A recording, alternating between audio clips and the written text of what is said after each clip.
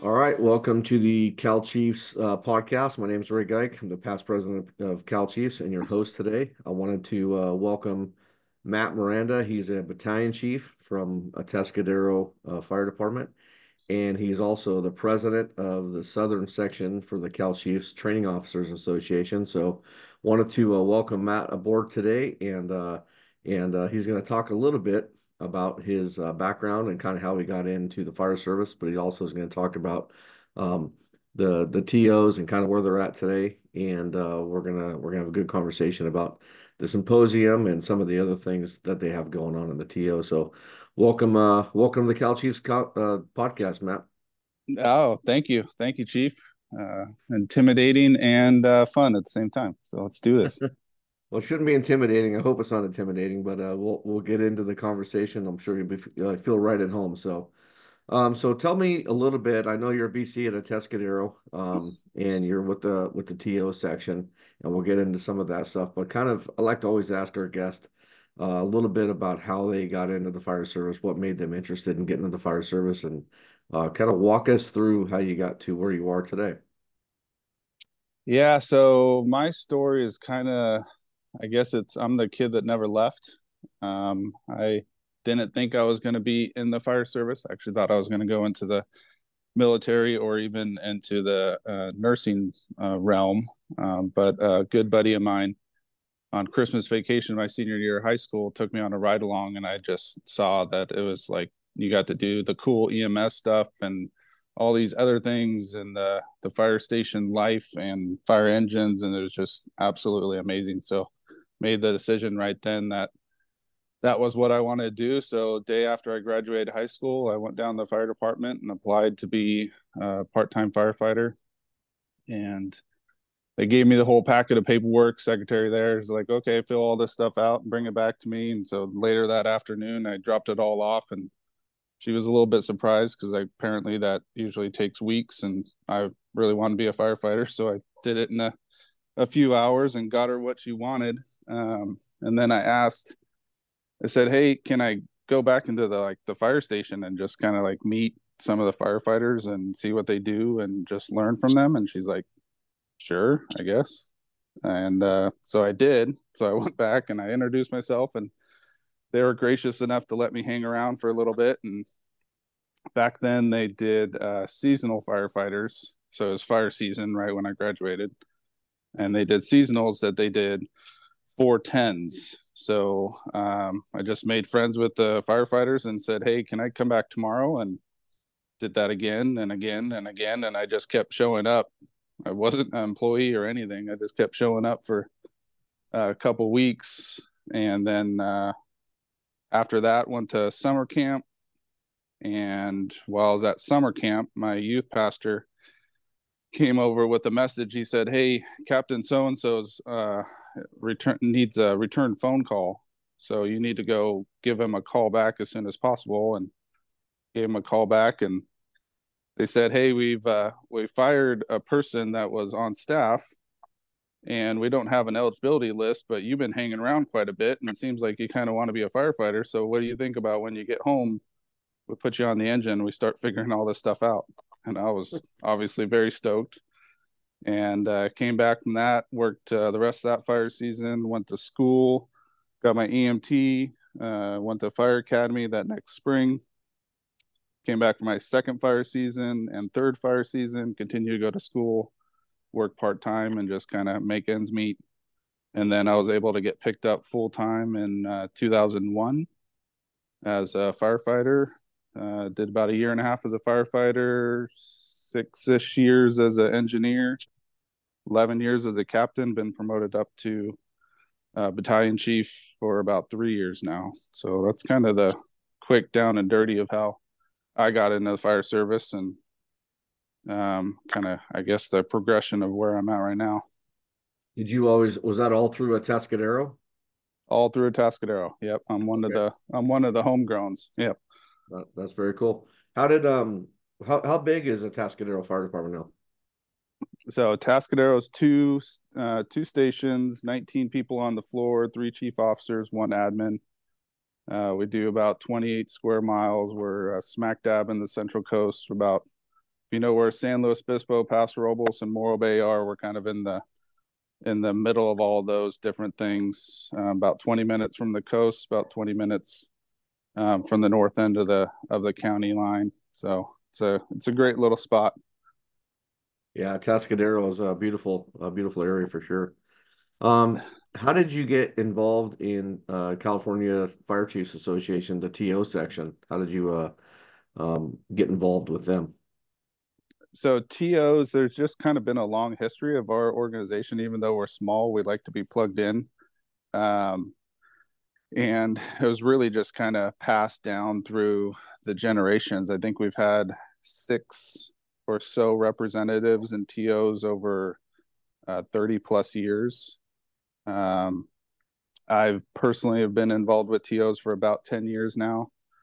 All of our previous training officers, it was just kind of part of the thing that you did, and just an opportunity to give back. So as soon as you took that training officer role, you got in there. And even though I haven't been a formal training officer for a couple of years, I've still just wanted to continue to be involved, and moved into more of the leadership role and the mentorship role as we bring in new folks, because I guess I know a little bit of the history. But it's just also an amazing group of people. So it's tough to say goodbye to them, even though the work is at times a little more challenging. You got to pile it on top of your day job. But it's just really an awesome group that, I mean, their whole intent is just to make the fire service better. So how do you not feed off that enthusiasm and that love for the fire service and the individuals in the fire service, and making them better and making the fire service better when you leave it. So it's one of those things that I don't see saying goodbye to it anytime soon. But if that day does come, it's gonna be a challenging decision for sure. So a lot of people know, I mean, all the sections in Cal Chiefs, the way it's structured is a little bit different. And walk us through how TOs is broken down. I know you have a southern and a northern section, but let our audience know a little bit about how it's broken down and how you guys function as two separate TOs, north and south, but how do you guys work together as well? Yeah, so it's not a mystery that California is huge, and we have different needs depending on the pocket. Some metro areas. Obviously, just geographically, it's tough to get all the way up to the north and all the way up to the south. So they're probably about 20-ish, 25 years ago, we made the decision to go into 2 different sections, north and south. And so you're represented by an e-board in both sections. So president, vice president, secretary, treasurer, and then a whole bunch of area directors. So in the south, I think we're divided up into, oh, don't quote me on this one, I think it's 9 in the south and 10 in the north, different areas. So usually geographically, like county lines type of thing, but sometimes we gobble up 2 counties with one area. And so you have an area director that's in charge of each one of those, just helping make contact with the local agencies, local training officer boards, making sure the information is going up and down, hosting classes, kind of being that liaison to that specific area. And then even in the larger metropolitan areas, LA County, Sacramento, we have that divided up into other subsections. So we have associate directors that just help get the message out and just help do the work on the front lines with all the training officer duties. How do you, I know we recently had a reorg discussion in Cal Chiefs and so on and so forth, and we asked really the north and the south sections for the sections is great. However, it was a little bit challenging for Cal Chiefs, kind of the mothership, because the communications were a little bit more challenging. I know you're the rep now for both the north and the south for Cal Chiefs. How did you guys determine that? I don't know how we determined that. Maybe we drew straws and I wasn't there. No, Did you but lose an arm it's wrestling match or did you win an arm wrestling match? if it was, I probably lost the arm wrestling match. Let's be honest. Um, no, no, I wanted to step into that role and to have more interaction with Cal Chiefs, especially with all the things that we've got going and the synergy. with that group that's been reinvigorated. So I took that as an opportunity. So I willingly stepped into that liaison or that sole contact type of role. Um, it doesn't really matter for us. We work really well with the North, and sometimes we forget that we're two different sections, because the main thing that we do, which we'll talk about in a little bit, as North and South boards, is we come together once a year for the Training Officers Symposium, and we work in combined incident command structure to make all that happen. So we have great relationships with both. We see each other periodically throughout the year, and then we are just absolutely overwhelmed with one another once a year as we work side by side to pull off the symposium. So it wasn't a heavy lift for me to step into this role. I'll probably be in this role for another year or two if they'll have me. But it's been good so far. Been in for about a year, and I'm anticipating maybe a year or two more. But yeah, our working relationship with the North is absolutely awesome. It gets a lot done for the people that are engaged. What's you talk a little bit about the North and the South, and I know I believe you guys have a combined mission together. And what is your guys' mission as far as TOs in the state? And then how do you guys get that done? How do you guys accomplish your mission? Yeah, so basically, our big mission is just connecting the fire service to the educational systems and delivering training down to the local level. So we have representatives at Stake, CICCS, State Fire Training. We have representatives at the colleges and fire academies or liaisons with those.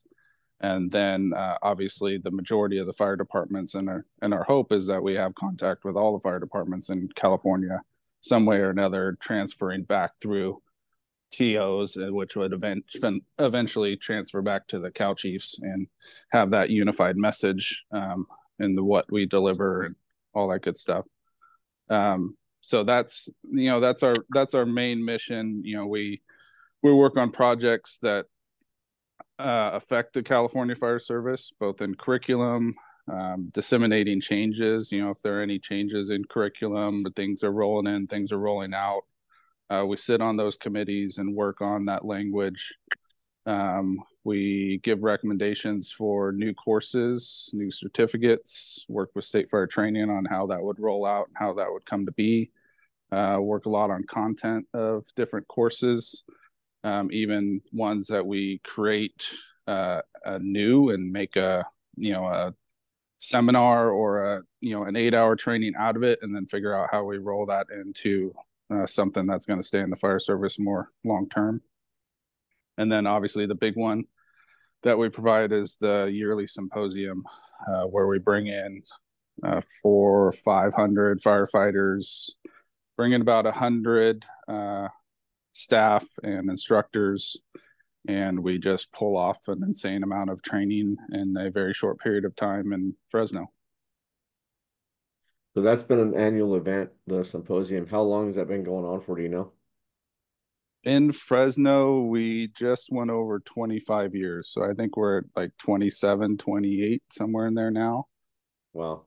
Prior to that, it was in San Jose for a while. I think it went Fresno, San Jose, and now it's back in Fresno. But I know that we've been 20 plus, 25 plus years in Fresno itself. And it's been tremendous. I mean, nothing against Fresno, but nobody really wants to go to Fresno for a whole lot. But it seems like once the symposium's there, everybody wants to go there.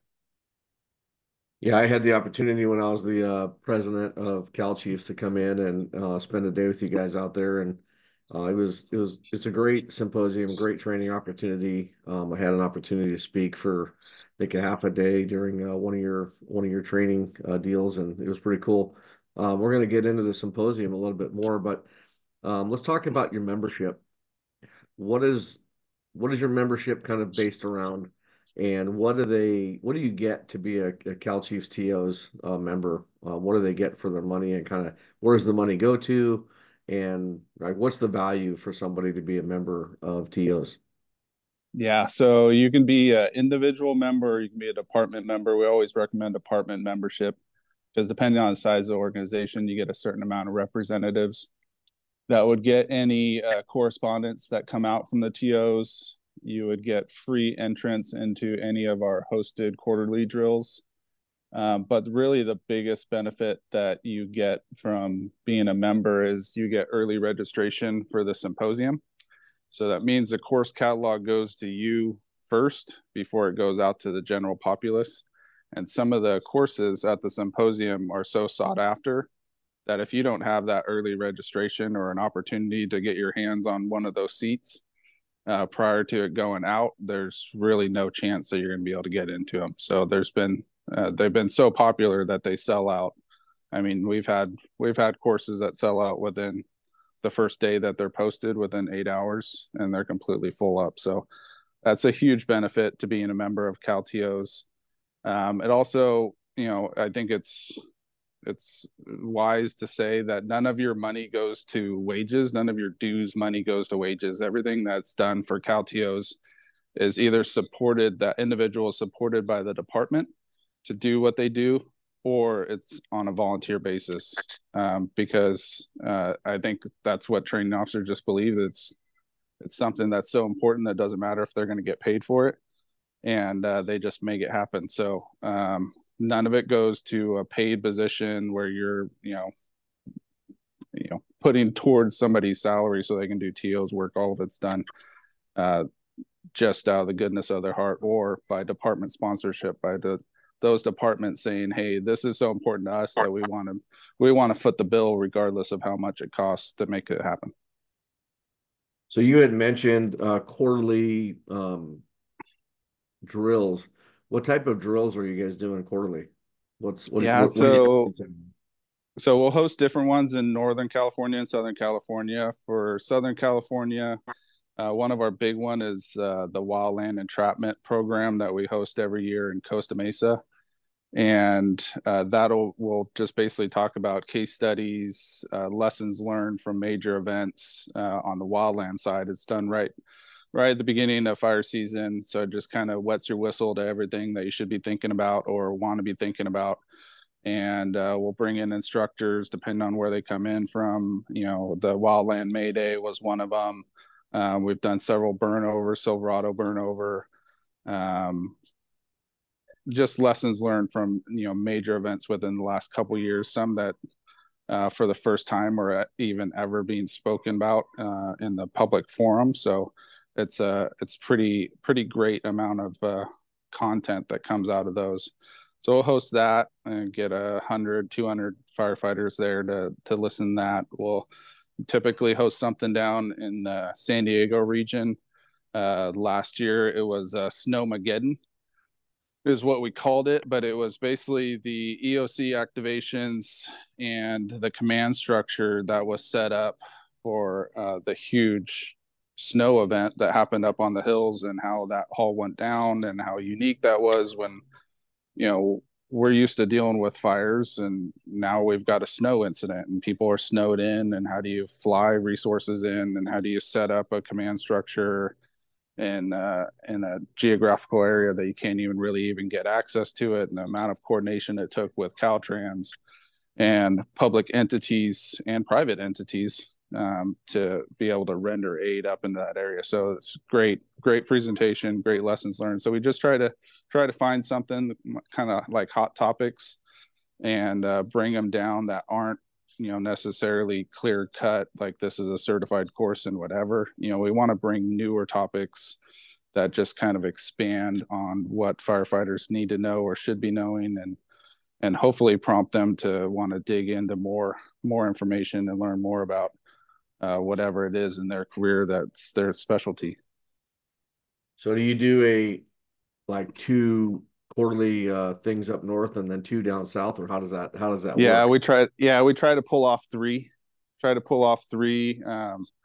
Symposium kind of stands as one, and then we try to do three more, and then we do board meetings that are associated with each one of those events. So while we get everybody in one room, we do a board meeting, tackle any business that we can't do through normal correspondence.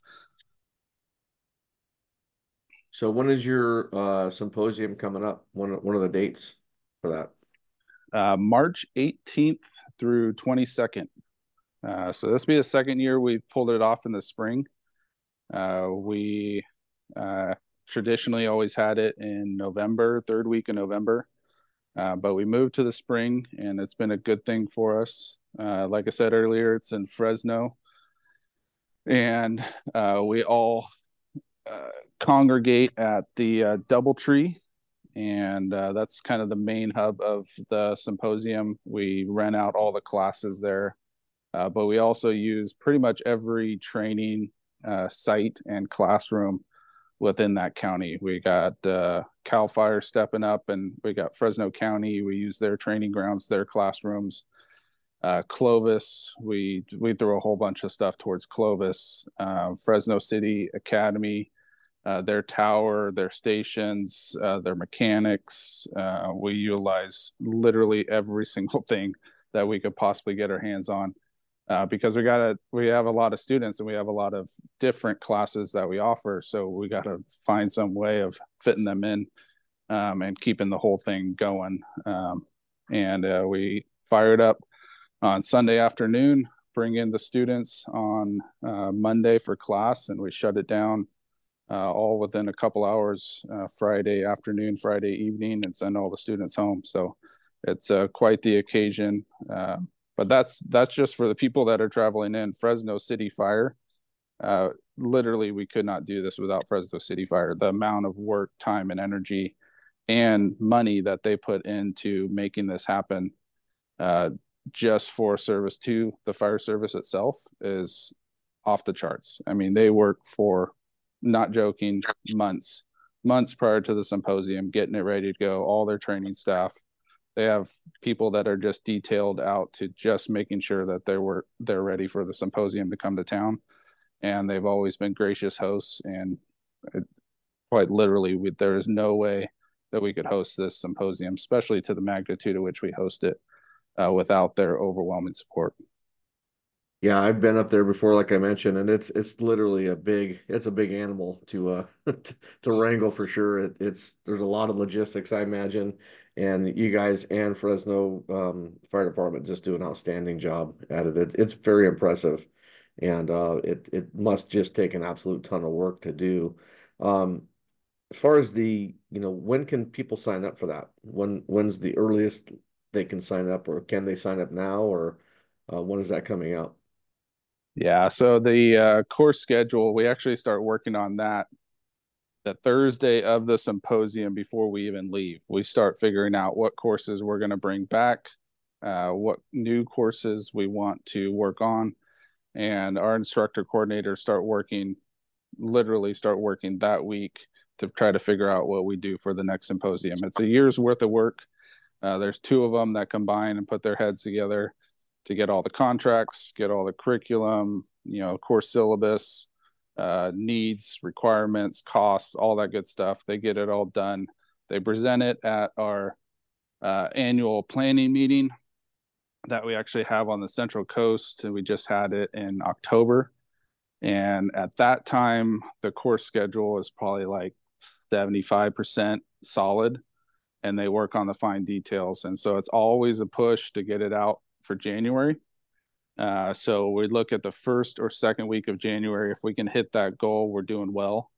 And that's when the official course catalog will drop. You'll see a link that'll be open for registration on our website, caltraining.org. And you can go through there and you can register for the courses. Like I said, it's early release to members, so they would get access to that before.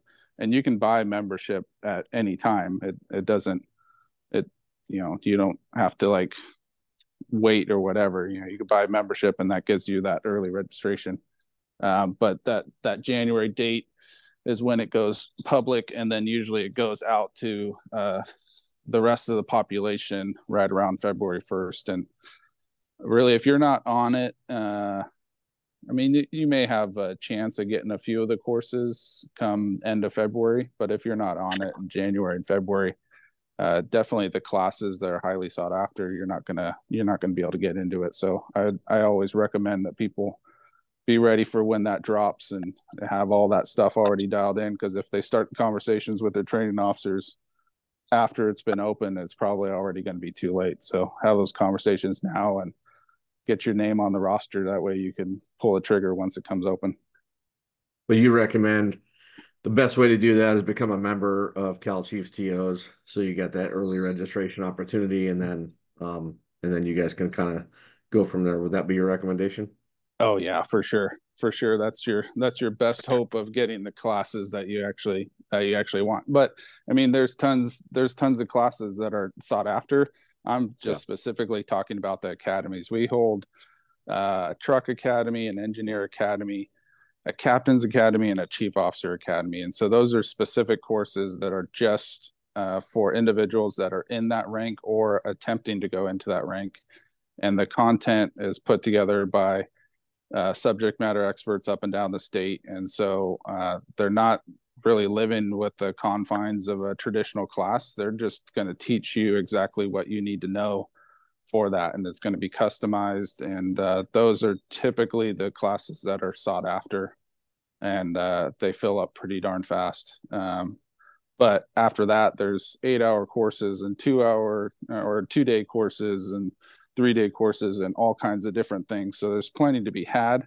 But if you're specifically looking at that academy style, kind of that all-in-one package, those will fill up insanely fast. Got it. What is there any classes that are like the state certified classes that you guys are teaching, or is that for is that something different, or do you guys even put those into your course package? Yeah, the best thing about the symposium is State Fire Training's usually reserved a rollout or like a train the trainer. Hey, this is the first time we're going to do RIC command and control. Well, that's going to be hosted at symposium, and then we're going to do it first. And that's just one example. Obviously, not coming out this year, but if they've got new courses, typically they like to shoot for that date and they roll them out with us.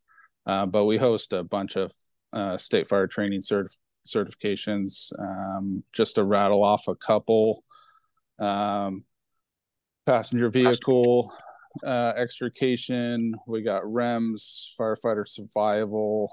We got S223 coming up. We've got liaison, AREPS, all risk strike team leader and task force, ICS 300, 400, medical unit leader, S270, 290, PIO class, all risk safety officer, state fire training, instructor 1, ethical leadership, registered instructor, so Rio update. Yeah, those are just kind of the certified classes through state fire training. But I'm looking at a page and a half of courses and kind of make your head spin all the stuff that we do. But advanced firefighter rescue, residential search via EIS, like I said, the truck academy, first due ops, ventilation, elevator rescue, trench rescue, structured collapse 1. Oh yeah, that's another big one that we're trying to get in this year is obviously we know that the rescue systems courses have changed a little bit. So the structured collapse 1, trying to figure out how to pull that off there. Engineer academy, building construction, reading the building and knowing what to do. Commercial fireground operations, wildland strategy and tactics, evidence-based firefighting. I'm skipping a bunch. Calm the chaos, mastering the fireground command, assessment center prep, leadership in the fire service. I'm scanning now, just trying to find new topics and not bore you. Emergency simulations, employee counseling, FOBAR, all kinds of stuff. That's special, so it's really it's to attack every rank, right? We want to be able to provide something for firefighters all the way up to chief officers, and we want to be able to add value to them coming to the symposium and find something that fits into their box and not just, hey, we only do the hot drills. We'd love to only do the hot drills where we're burning stuff and cutting stuff and forcing doors. But really we have something for every rank, every make and model, every person, depending on where they want to go or where they're at right now in the fire service. something to challenge you, something to make you a little bit better at what you're currently doing within the rank, and something to completely make you uncomfortable and want to know more. So what are you guys have an absolute ton of? I've seen the course, the curriculum on how much you guys offer, which you just rattled off a bunch of those things. What are some of those other things that bring value to the symposium for the attendees, other than just the classes, which is just huge? But what's something else that would maybe interest some of the attendees to attend? Yeah, so we try to make sure that we have plenty of time for firefighters to be with firefighters, and when you put 400 to 500 of them in one spot, there's bound to be a good time. So networking obviously is huge. We make sure that we have events either at the hotel or offsite, so that firefighters continue to gather. And when they gather, obviously they have a good time, but they also talk shop and just share stories. And there's huge value in that. And we try to create environments that foster that type of thing. We also bring in a vendor show. Typically, we do one evening for the vendor show and then a whole another day for the chief officers, which is more like a VIP exclusive where they can have one-on-one time with the vendors while the students are in course or in classes, because we don't want to ever distract from the training itself. So we don't allow students to go in to basically skip class and to go into the vendor show during the day. But the chief officers or somebody who's not in a course can go into the vendor show and have that one-on-one contact with the vendors. But then the vendor show will also be open again when Fresno City hosts their dinner, and all those people are available for those conversations. So that's a huge value. We do a ton of donations. So we do lunchtime raffles, evening raffles. We do cornhole tournaments that raise money so that we can give it back to the community. We support Alicia Ann Rouge Burn Foundation, the Burn Center. We do scholarships, a whole bunch of different things. That basically every bit of that raffle money or any type of 50-50 or any type of proceeds from the barbecue or the cornhole tournament just go right back into the community itself and creating those gifts and scholarships so that they continue to execute their mission. They actually support the fire service. They're all fire service related. So we've given to some different unfortunate events, line of duty deaths, or some of our, even law enforcement partners that have been going through some tough times. We've been able to give some pretty substantial donations to them. So what else? Oh, we got awards that we typically do. So we do the state training officer of the year. We do the which is the Ed Bent Award.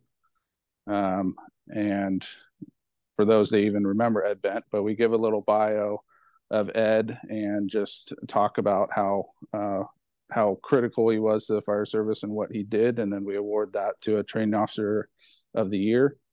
And then we do the Brunacini Award, which is the fire service ambassador. And then we do the Randy Shear Award, which is the Orange County Training Officer of the Year. And then we do the Ronnie Coleman Award, which is an award to the best fire academy in the state.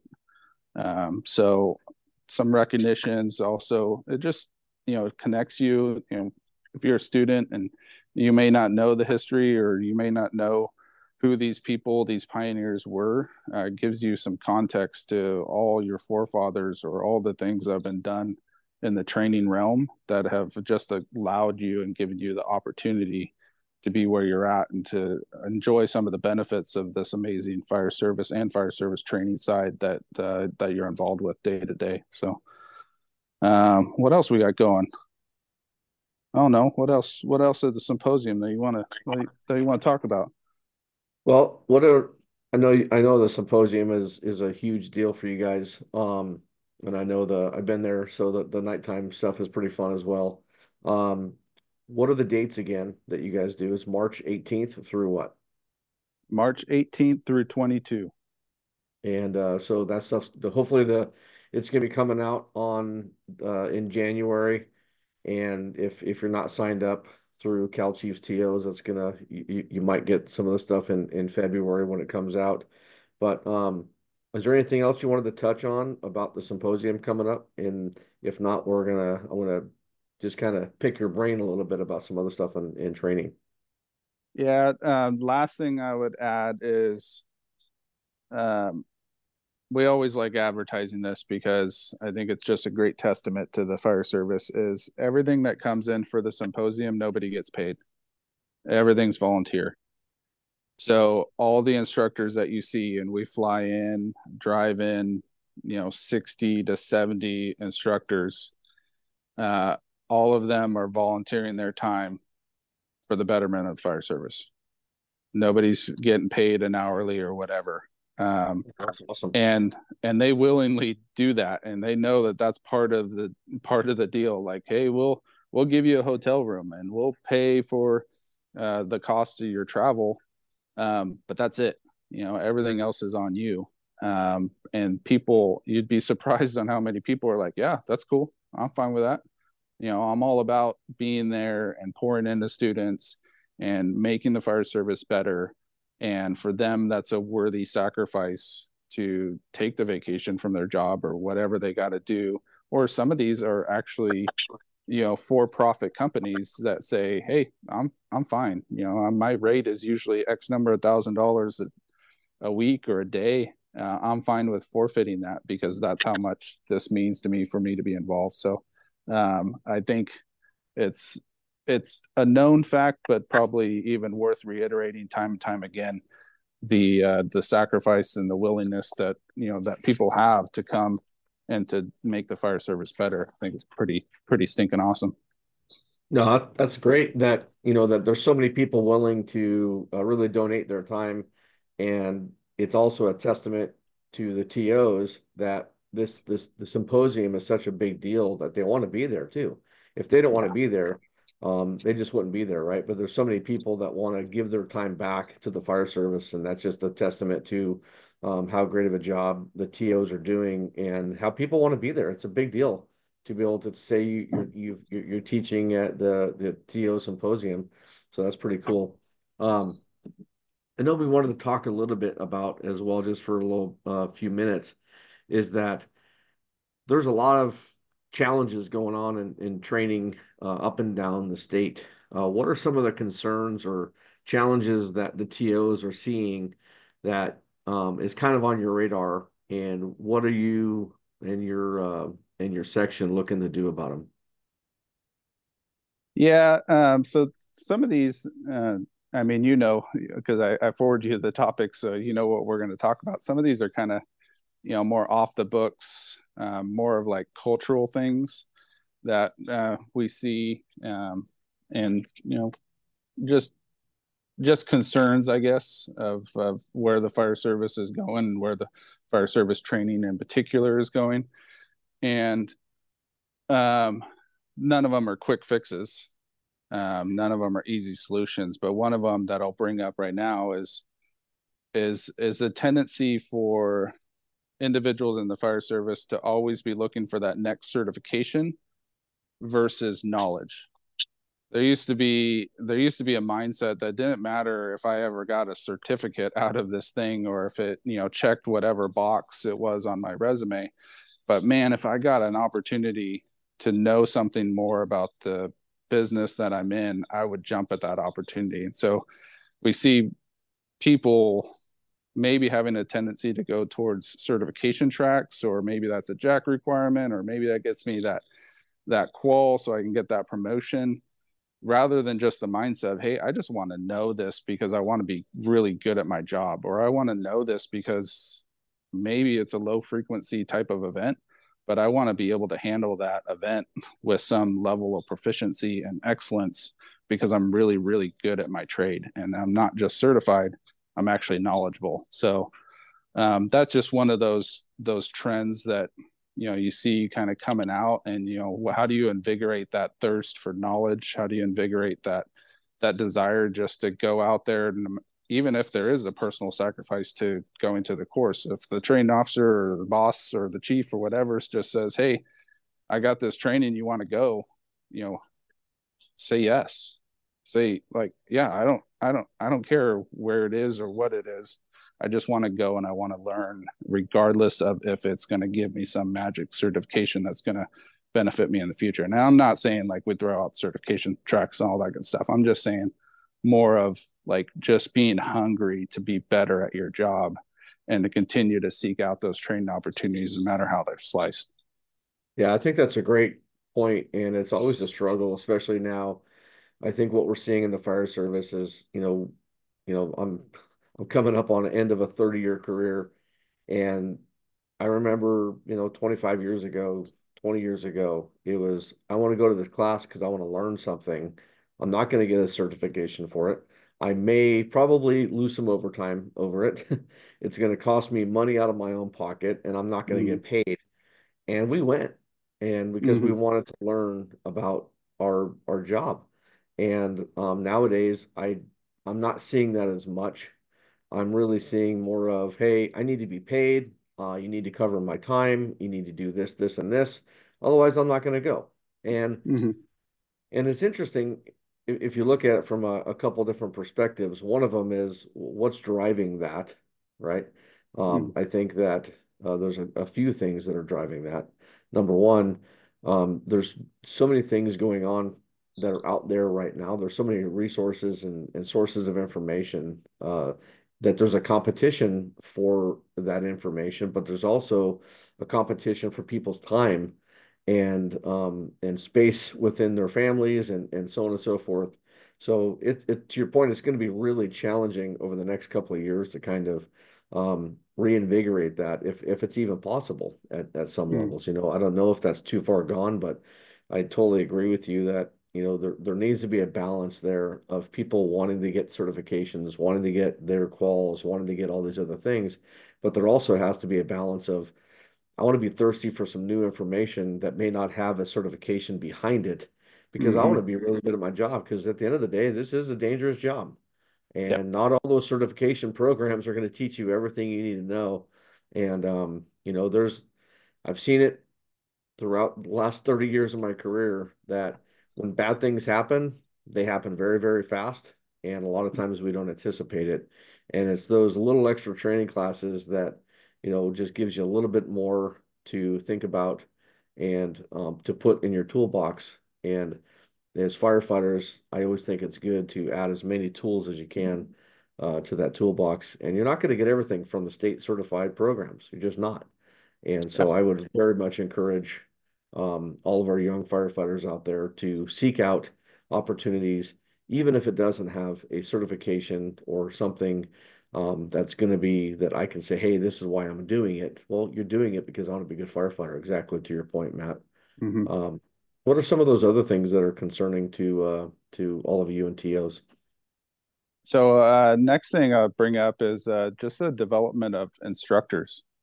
Um, it's challenging to find instructors for sure.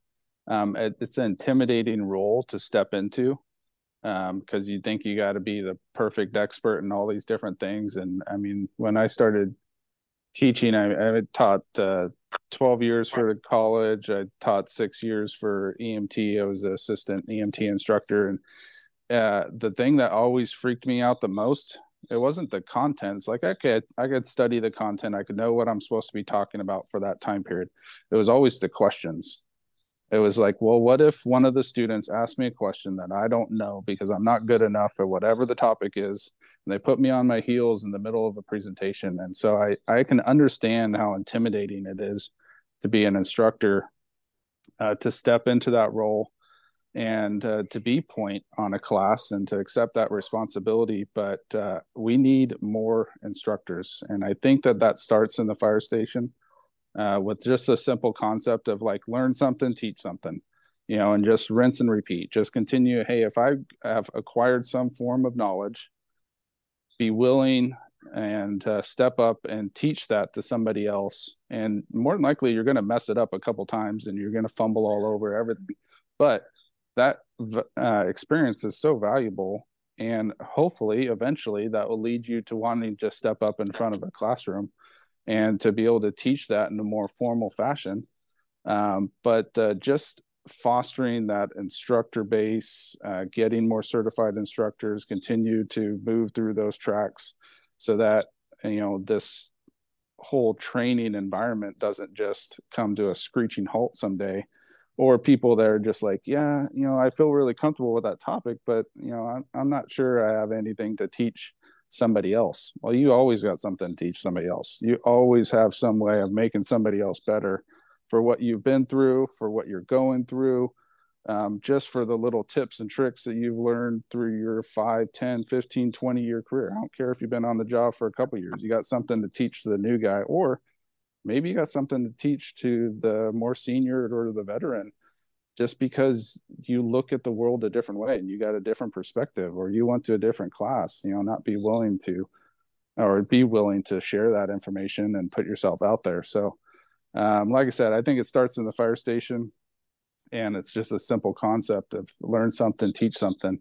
But we need more people to continue to step up. There are some great people in the fire service that need to be up in the spotlight. They need to be doing the traveling roadshow, teaching as much as they possibly can, because they have an amazing gift. They may be amazing communicator, maybe they're amazing intellect, or maybe both, but they've got some content that they can share with the fire service and make it better. Yeah, for sure. I think that when you look at somebody that you're talking about that has those gifts, that if they're up on a big stage in front of a couple hundred or even 1,000 people, and they get up there and you see a dynamic speaker, well, guess what? That didn't happen overnight.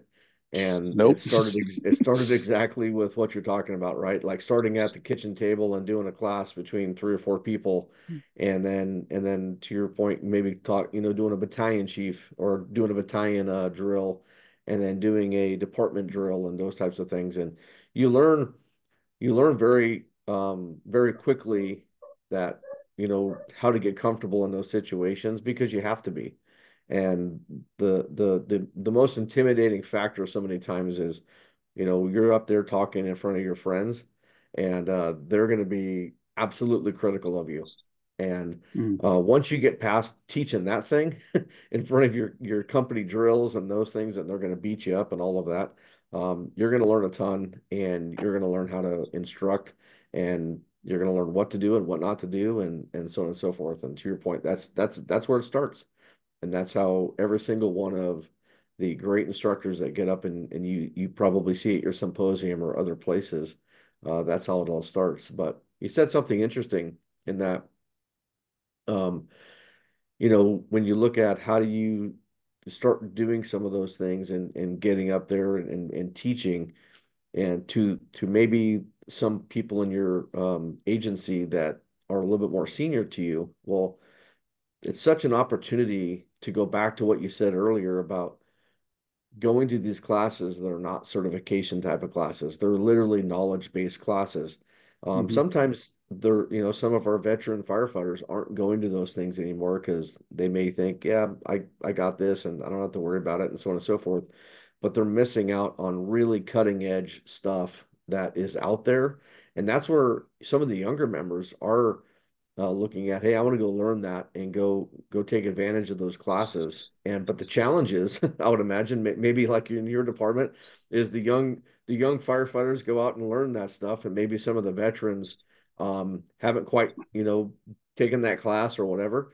But now you're bringing that information back to your organization, and it's great information. There's so many great classes out there, and then all of a sudden, you're trained to input that into your department training. And how would you recommend for young firefighters to go do that, but also bring it back to your department and fit it into your agency's training programs? And what would you recommend a young firefighter to do that has all this great knowledge, and they want to get it out to the department? What have you found to be successful in that area? Yeah, that's a good one, right? You can't teach an old dog new tricks, something like that. Yep. But that's so important that you bring that back in a humble manner, not like, hey, I went to this course, oh my gosh, I know this new technique, we should all do it, and you just like throw it in people's faces. But work through the process with your training departments, work through the process with your engine companies, your supervisors, and bring it. It's like, hey, I think this is cool. Help me understand it more, because maybe that doesn't work for your organization. Maybe you went and took a ventilation class and you work for a 2-station department like mine. And yeah, that's great if you put 3 truck companies on the roof within the first 10 minutes and you can use that technique, but that doesn't fit for us. So like, take that approach of, help me learn more about this amazing thing that I learned and how it fits into how we do things, and not just throw that change in there. Because I think when you throw that change in there, it's like throwing a wrench in a gearbox, man. It messes up a whole lot of different things. That's not the way we used to do things. That's not the way we do things. Let me teach you something, and then egos start to flare and all these different things, or confusion starts to come about. And it's just not a good process. So I think, come back in a humble manner, say, hey, yeah, I think this is cool. I think this is the cat's meow. I think this is the new latest and greatest. But how do I appropriately fold this into the organization, so that other people can know and maybe see that this is something that's really cool and have just as much enthusiasm as I have about it. So I've seen that happen many times. It comes back and they're all charged up about it, or now we're doing it different on A shift than we're doing it on B shift, or different at this station than we're doing at the other station. It takes a long time to change technique and culture. So invest in that process. Don't just think it's going to happen overnight. Don't get frustrated with the process, but work through it with your supervisors, with your powers that be, and try to get that so that everybody can get the first opportunity to absorb it on their own, and not just kind of thrust it into the organization immediately upon returning from that class. Because we should be folding these things in. It should be great, but we don't need these roadblocks, because we're executing basically the return home steps poorly, and everybody's throwing up their blockers and their barriers, and it's okay that you learned it, but I don't need to learn that. So that would be my recommendation: is bring it back and really apply it to your department, and look for, hey, what more do I need to know about this operation, or about this technique, or about this change, so that we can do it better for our home agency. Yeah, I think that's great advice, Matt. It's always interesting to watch people go off. Maybe they go off to your symposium, and then next thing you know, they come back and they want to, change the world overnight. You know what I mean? And it's always fun for me to watch it at the end of my career when that happens. And you want to have that balance, right? Of somebody that's getting fired up, man, and that's exactly what we want them to do. But when you bring it Yeah. back to your own organization, how is this going to fit into my organization is exactly right. I've been to a lot of, I used to be a truck captain, and I used to go to these ventilation classes, and some of the LAFD guys were teaching them. And next thing I'm trying to bring some LAFDs, like, look, we're not set up that way. You know what I mean? And but Mhm. you have to emulsify and adjust those training classes that you get and bring them back. And there's always something you can learn and something you can bring back to your department. But exactly to your point, how is it going to work within our organization, our operational foundations, our training, and so forth? But we don't want to discourage people to not bring that stuff back. That's what you're there for, and you're Yeah, there to totally. learn. You're also learning. There's twofold. A, you're learning new information, and then when you come back to your department, you also have to learn how to get that into your department, or the parts that make sense to get into your Yep. department. That's always a challenge. Um, Yeah, and I think with determining those parts that make sense, I think you just have to be super discerning on which ones you want to bring. Because you could go to a course and you could say, I learned 50 new things. It doesn't mean you're going to bring 50 new things back to your organization. It yeah. may mean that you pick and choose, right? You use some discernment and be super calculated and thoughtful of, hey, these 5 things could be really impactful to the safety and the betterment of our operation and make us be more efficient. Maybe I just focus on these 5 things instead of overwhelming the department with 50. I just concentrate on these 5. And if I can make incremental changes over a long period of time, right? The fire service it's a big boat. It doesn't pivot. I mean, some of our organizations, even if they're prone to change or they love change, even then it still takes some time to turn the ship. And so play the long game. Play the long game of, hey, if I can change two or three things and to a positive manner, not for just the sake of change, but to a positive manner for our organization, then maybe next time I can change two or more things and continue to have that long-term effect. Yeah. I tell people this all the time, and I use this in my own organization all the time, and people try to probably get sick of me saying it, but what I say is always look at what we're doing and challenge it objectively and genuinely and actually challenge the way we're doing something, because one of two great things will come out of that. Either we will learn that what we're doing is actually the right way to do it if you actually Totally. challenge yourself, from a very, open-minded perspective. And the other thing is, if you're not doing it, you find out that you're not doing it correctly through, you're challenging that process and you need to make some adjustments, then that's a good thing as well. And I think sometimes we're afraid to actually challenge ourselves in a real manner, and understanding that. And I think if we go through that process with a lot of things, especially in training, of why we're doing something, and if the first thing that you do is challenge yourself of why are we doing this, and you don't even understand why you're doing it that way, it's just the way we've been doing it for the last 30 years. Mm-hmm. Maybe that's a great opportunity to look and say, hey, you know what? We should probably take a fresh look at this, you know? Mm-hmm. And I think that's an important thing for organizations to do, kind of everything, not just training, but that's what we try to do in my organization when we can. And I think there's always good outcomes when you challenge yourself honestly, rather than just getting comfortable with, this is just the way we do it, and we don't really know why we did it, but it's been this way for 30 years. So, Yeah, um, and I think that's a great thing for new folks that come into the fire service or new folks that come in the organization. They ask the questions of why. Well, why do we do it this way? Why do we do it this way? And oftentimes, my personal opinion, we don't have the best answers for them. We don't have the, oh, well, this is why, because it makes sense for A, B, and C. We just look at it like what you just said is, well, that's how we've always done it. Well, why are you asking me the question of why we do that? And it's like, but are we okay with having that question be asked so that it could potentially move us to a position that we re-examine whatever that practice is, that policy is, what, so on and so forth. We re-examine that, and we, with a conscious decision to make it better, are we willing to do that? And I think that's super important, that we don't just discard those whys all the time, even though they can be a tad frustrating. And we go, oh, well, maybe that's worth a look, for making it better than what it is right now. yeah, for sure. Well, Matt, I know we're coming up on our time here. Is there anything that you wanted to touch on or refocus on, or kind of end with, as we wrap up today's podcast? Um, Nothing too crazy. I think just your training officers, they're out there, they're all over the place. If you don't know who your training officers are at the local level, I'd encourage you to reach out to them and make that contact.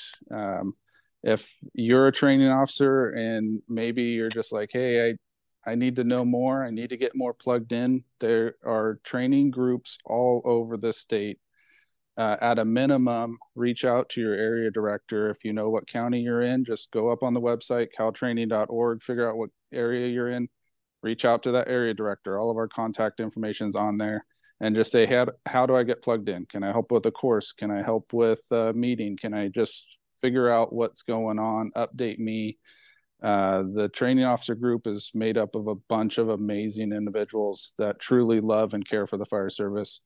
And any time that you get to connect with those individuals is going to be time well spent. So reach out to them, get connected, and just continue to pour into this fire service. We've got a great thing, something that's worth caring for, that's worth making better for the generations to come, and just seek out those opportunities and keep making it happen and keep figuring out how to do your job better day in, day out. So That's pretty much it. Thank you for having me. It's been a surprisingly entertaining time. Hopefully, anybody who listens can be entertained. Maybe we didn't say the stuff you thought you were going to say. I don't know. Maybe we got off track a little bit. But either way, we hope it was a value to you guys, and thank you for the opportunity, Chief, of being able to sit down with you for a little bit.